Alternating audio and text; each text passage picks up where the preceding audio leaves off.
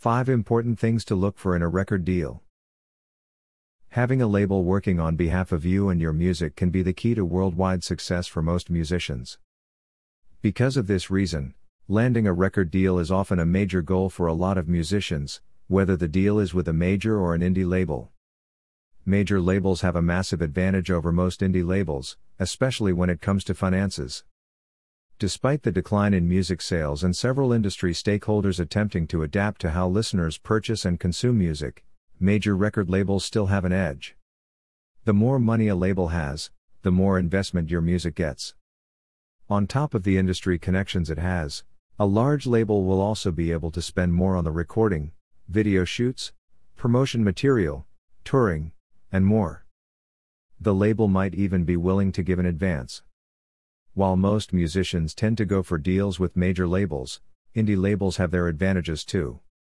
Where indie labels might lack in finances, they make up for in creative control. Whichever option you go for, signing a record deal is a major step in your career as a musician. Before getting all excited though, you should be careful about what kind of record deal you sign. There have been tons of cases where musicians have signed on with labels only to later find out how raw the deal is.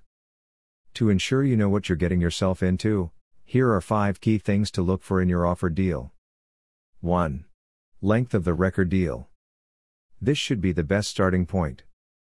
You will want to find out how long the record deal is going to last. A long-term deal is more suitable for the label because they have all the time in the world to not only earn back what they will invest in your music, but possibly make huge profits from it as well. On the other hand, a shorter record deal would be better suitable for you. This is because, in case you are not happy with the deal, you can get out of it early or choose to wait for it to expire since it won't last long. If everything works out great and you are happy with the label, then you can always renew the deal and extend the working relationship. There will probably option periods that would allow the label to extend the record deal's length. However, those options should be exercised through a mutual agreement between you or your representatives and the label. 2. The territory of the record deal. This can also be referred to as jurisdiction. Some record deals only apply to one territory while others apply globally. Ideally, a record deal that only applies to one territory would still make it possible for you to sign different record deals applying in different territories. With the digital era we are in, however, this can be difficult. If the deal applies to the whole world, it would be best if you made sure that the rights to your music revert to you if the label does not release your music in particular territories. Owning the rights to the music would allow you to either partner up with a label from those territories, or even release the music yourself. 3. The royalties you are set to earn. Apart from the length of the deal, royalty is a huge factor to pay attention to. For several small or mid-size record labels, the offer you will get is a net 50 deal. A net 50 deal means that you and the label will split all profits equally after the label has recouped their expenses. This might seem fair, but you should identify what these expenses are. If possible, include a clause that will have them needing your consent for larger expenses. Major labels often offer a straight-up percentage share which ranges between 12% and 20%.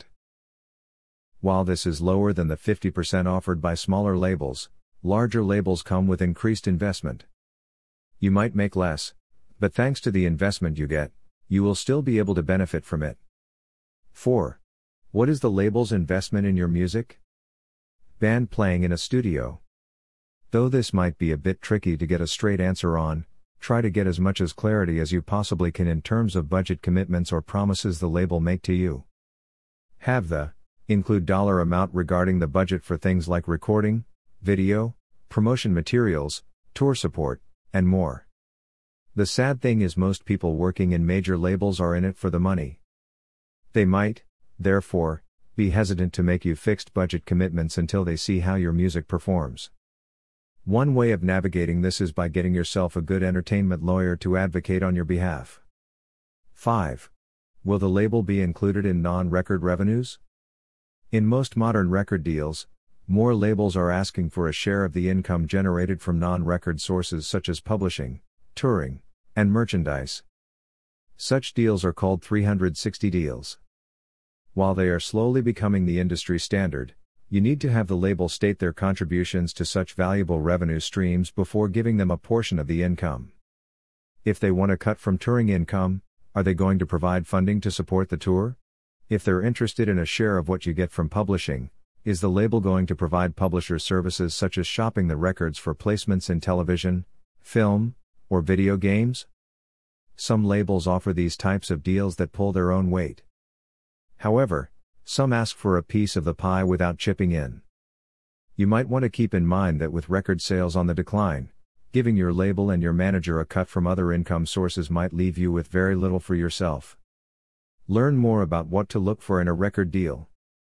There is more information about record deals. Seek the advice of a trusted, experienced, industry stakeholder in addition to the blogs and posts that exist.